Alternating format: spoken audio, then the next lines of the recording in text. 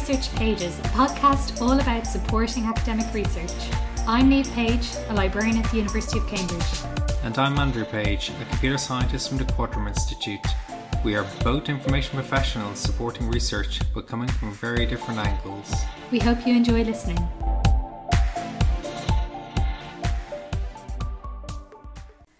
Well, it's been a while since we've done one of these podcasts.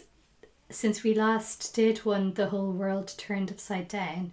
And one of the things that's been going on is that you've been doing a lot of COVID research all of a sudden, Andrew. And because of that, we thought maybe it would be interesting to do one of our podcasts, but focusing on the variants. There seems to be a lot of interest in those at the moment, but my understanding from you is that the mutations happen all the time anyway. So I've loads of questions like, what is the difference between normal mutation and then at what point do you decide it's a new variant, things like that. So to start, maybe tell me a little bit about the level of change you see normally when you're doing genomic analysis. You know, for the first however many months of the work you were doing, you were always seeing a certain amount of variation in the genome, but you weren't calling them new variants. What was that level of what you were seeing before?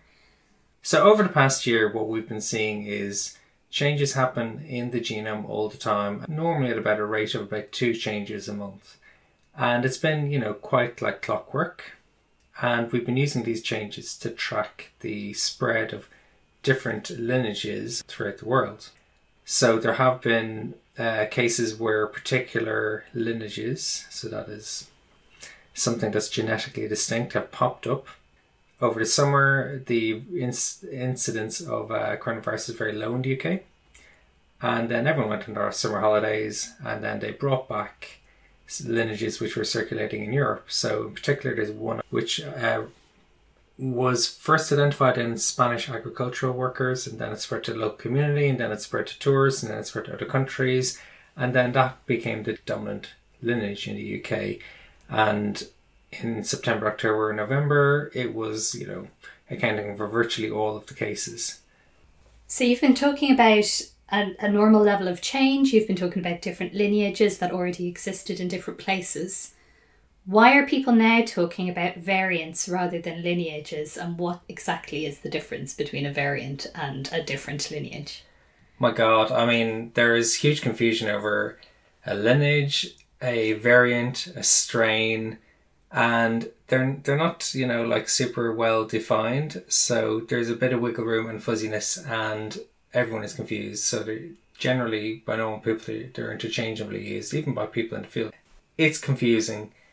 What we use quite a bit is lineage, and that's because we want to look at clusters of genomes and then use that for genomic epidemiology. So saying, is something similar or different?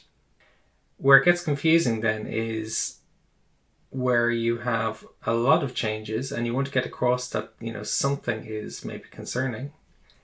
And that's where the name new variant has come from.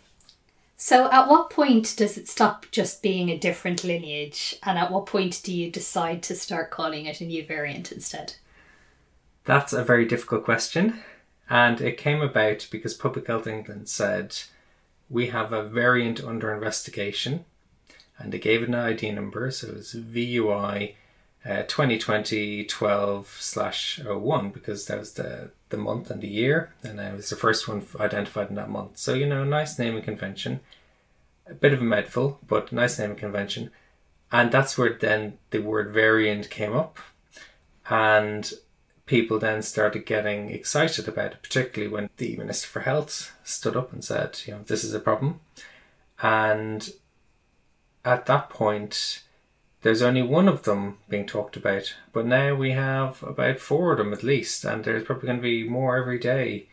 And there's different competing trains of thought. Some people would say you need to define a constellation of changes which may arise independently throughout the world. And that's kind of what we're seeing now. We're seeing similar changes in similar parts of the genomes arising totally independently in different parts of the world. And that's obviously because it gives some kind of advantage to the virus. So it might help it spread or might help it evade the immune system. that kind of thing. And these independent changes, then it makes the virus in some way fitter, and it allows it to spread more. So as genome sequencing ramps up around the world, we're going to see more of these. We're also going to see a lot of panic where people have a look through their data, and they find, I got a change here, it looks interesting. And then suddenly, you have this big, huge, news flash saying, we've got another variant, and it's causing, all these problems, or it might, cause the end of the world. Well, we don't know. In terms of lineage, then, that's for phylogenetics, and it's just a way of kind of categorizing things loosely and saying, well, these are similar, and it's shorthand for what's similar, what's different. So do you think then that people are going to start saying variant where 2 months ago they would have just said new lineage? Yeah. So this is really confusing, okay? So if you take what we have in the UK, first of all, it was VUI 2020-1201.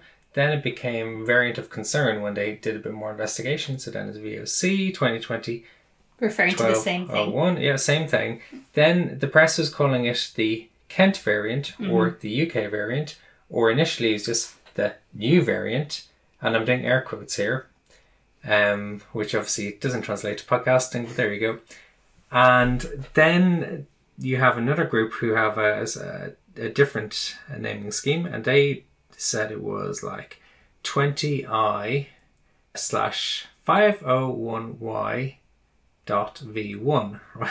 Just to deconstruct that, the first 20 is like the year, and then I is like the hurricane naming scheme, where you give big events, these individual letters, yeah.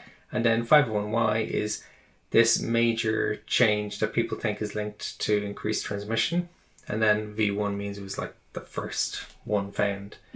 And that's great, but then you have also a lineage name, which is decided by Ollie Pybus's group, and that's B1.1.7. So you're saying there's a whole load of different names for the exact same thing? Yeah, it's really confusing. And so often I am, when I'm communicating with people, I'll put in like 3 or 4 different identifiers because I don't know which one they're actually using themselves. So it gets super complicated, super quick. But where it gets even more complicated is that as people started looking into this stuff more and they've found particular concerning patterns, we've found more and more of these variants that people think are concerning. And so South Africa, Itulio de Oliveira came up, and with their sequencing, they found that actually there was a rapidly spreading lineage down there, and they found that actually it had a similar mutation to one that was in the UK. It arose independently, but similar. Of course, they were smart and they made sure not to have their country's name associated with that variant.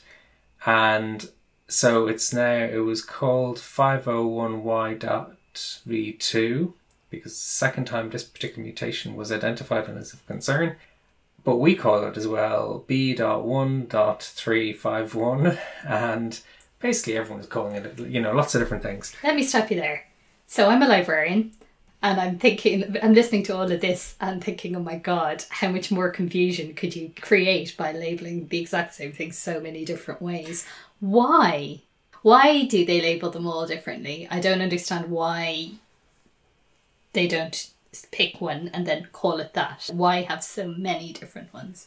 It's pandemic and everyone is doing things very rapidly. Things are changing. There's no rules properly set for this particular virus, and so different groups in different parts of the world are labeling it slightly differently. Some people are looking at just phylogenetics, some people are looking at things that are concerning, and it gets very confusing very quickly.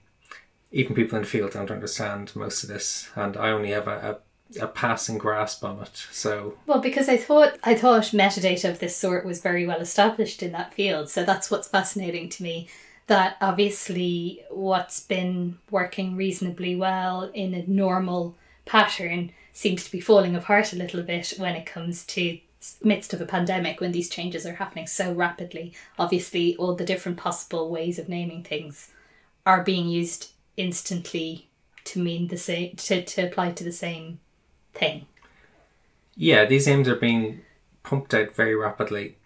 Often within a few hours of a notice going out, they'll have to label it so that the press and everyone can convey that this is the thing we're talking about. Because it gets so confusing so quickly. Yeah. The WHO are trying to, I suppose, get some normality there and bring people together. But obviously, it's so complicated. So within the field, people are now talking about constellations of mutations. And that just makes the names a little bit even worse, because now you're not just talking about a few letters and numbers, you might be talking about, 3 or 4 different mutations tacked on to something else. And it can get very confusing to convey this information very quickly. And so I suppose there is a need for shorthand with this. And you can see why the media so quickly starts calling it the Kent variant or the South African variant or the one from Brazil. So we have to say that we're recording this on the 16th of January, and that's very important because this stuff changes every day. Only yesterday there was confusion over Brazilian variants. Because you were saying there were 2 Brazilian variants. Well, obviously there are many changes, as we've established already. There are many different lineages, but there are 2 Brazilian variants that are currently being looked at. This is where it gets confusing because a Japanese group identified in Brazilian travellers that there was, some serious changes that looked really bad, and they sequenced them and they made it public. That was just last weekend. And then there was no real data. There's very little data. It took time for it to come out. By that time, then more groups released data from Brazil, and people got really, really confused at that point. So there are 2 interesting lineages, or there are 2 interesting variants, now labeled P1 and P2 to make things a little bit easier. Okay. So P1 is the one that people are most concerned about. It has loads of changes, and particularly with E484. E484. And that is the one that people are panicking about, and that's in Amazonia. Is it Manaus or Manaus, isn't it? Yes. And so that's where they're really concerned. There have been no cases as of last night in the UK of that type, but there have been cases of a similar one with a similar history but without most of the mutations, and that just has one of these particular mutations rather than a whole bucket loaded of them. And that's the one that is in the UK. That's the one that definitely is in the UK, because I've looked at it and found it in our own data in the east of England, and I've verified the mutations manually, because you have to triple check this stuff before you go and tell clinicians there's a problem. And unfortunately the media picked things up incorrectly, and so then there's lots of hype for a few minutes over something that didn't really exist, and it was just that there was confusion over naming, and so we have a crisis of naming variants of concern in the world. This must be incredibly challenging to manage, because the research is all happening so fast. There is understandably global interest in what's going on. People want answers. I know you've had phone calls asking you to give a comment on something that you'd heard about 3 minutes beforehand. It's not really surprising that the message gets twisted at times. Yeah, like last weekend I had a journalist on asking what's going on with this Brazilian lineage. I shouldn't call it Brazilian lineage because that's confusing. But anyway, at that time there was only one people were interested in, which is P1, and that, like, we're basing everything off like a screenshot of a tweet, and that someone had translated from Japanese into English. People using Google Translate. Luckily, someone in my group speaks Japanese, and then we're basing it off that. And then there's no data available in GISAID at all at that point. Being deposited takes time, and so everyone was trying to base things off like partial information, and it took another day or 2 for stuff to actually get out there and be released and be analysed by people who actually know what they're doing. And so then there are 2 posts on virological, kind of competing posts actually, by Brazilian groups. And that really cleared it up. Certainly one with, I think it's a Cat project, who had done Zika sequencing, really did clear a lot of that up and, said, okay, this is what's going on. Mm-hmm. These are mutations. This is how we're going to bring it under control. Yeah. But it is confusing. And I know that next week we're probably going to have more. Like they seem to be popping up like mushrooms, There's going to be a load more, when we wake up. Well, yeah, especially as we say, if people start calling every new lineage a new variant, the media's at some point they're going to burn out though and stop being so interested in all these new variants. God only knows. Hopefully quite quickly. But then, you're going to be delving into problematic areas very rapidly. Like you had in the US, Trump was talking about the China flu. That's why when naming these kind of things, you want to get away from country names because you don't want to stigmatize things like Spanish flu and this kind of thing. They can stick around for a long time. Yeah. So you got to be very, very careful about it. Mm-hmm. So one of the things I suppose we should talk about is how worried we should be about all of these different variants. And it sounds like the answer is increased transmissibility in the, can't call it the UK variant, B.1.1.7, whatever it is. Sure. So the increased transmissibility is a concern, even if the symptoms after it's been transmitted are similar to what was already there, purely because if it's being transmitted more quickly, then there will be more people having all of these symptoms in the full range, from mild, barely know you're ill, through to mortality. With the other variants, do we have any sense of what's going on with them, what effect these clusters of mutations are having on those particular variants? This is a problem, right? Because things happen so quick that people haven't had enough time to properly study the actual variants and the impact. And, that takes a lot of time. It takes scientists in a lab quite a long time. So we have to look at maybe higher level things or kind of make educated guesses. And we don't have the luxury of having, a year or 2 years to, really dig into this stuff. It has to be done like sometimes hours or days, people just knocking stuff out. And that is a problem. And there'd be many, many false alarms. We do know, or we could see very clearly from the UK variant, B.1.1.7. We know from that actually it does transmit more, because during our lockdown here, we could see everything else going down and going extinct. And then this one, was just shooting up rapidly. And it stabilised in our area in Norfolk at about 80% of all new cases, which is quite high. Like that's shockingly high. And it's come from basically nowhere, The first case in that area was maybe in mid-November, and it's suddenly come to dominate. With the variants in other parts of the world, there is concern that maybe it changes how the antibodies work, maybe as a way to evade and live longer in your body. And stop being killed off. So a lot of that work is ongoing.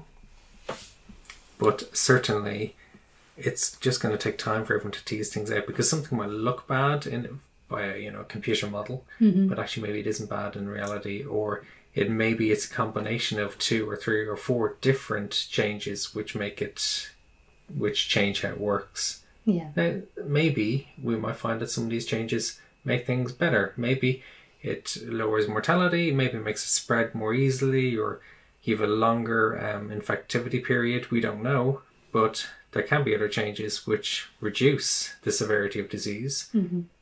Fingers crossed for that. Luckily, vaccines are coming along quite rapidly and being deployed quite rapidly, so we'll protect the most vulnerable people in the population. We're not seeing any vaccine escapes yet, because obviously the vaccine hasn't been deployed widely enough. But that will be the next big thing coming up on the radar, which will be vaccinated people getting COVID and then trying to figure out what's gone wrong. That's really interesting. Thank you for taking the time to tell me more about the difference between lineages, variants and so on. I'll watch this space. Although after listening to this, you're probably still confused, because I still am. Thank you for listening to Research Pages. Please rate and subscribe to us on iTunes, Spotify, or whatever platform you use. The views expressed in this podcast are our own opinions and do not represent the views of the University of Cambridge or the Quadram Institute.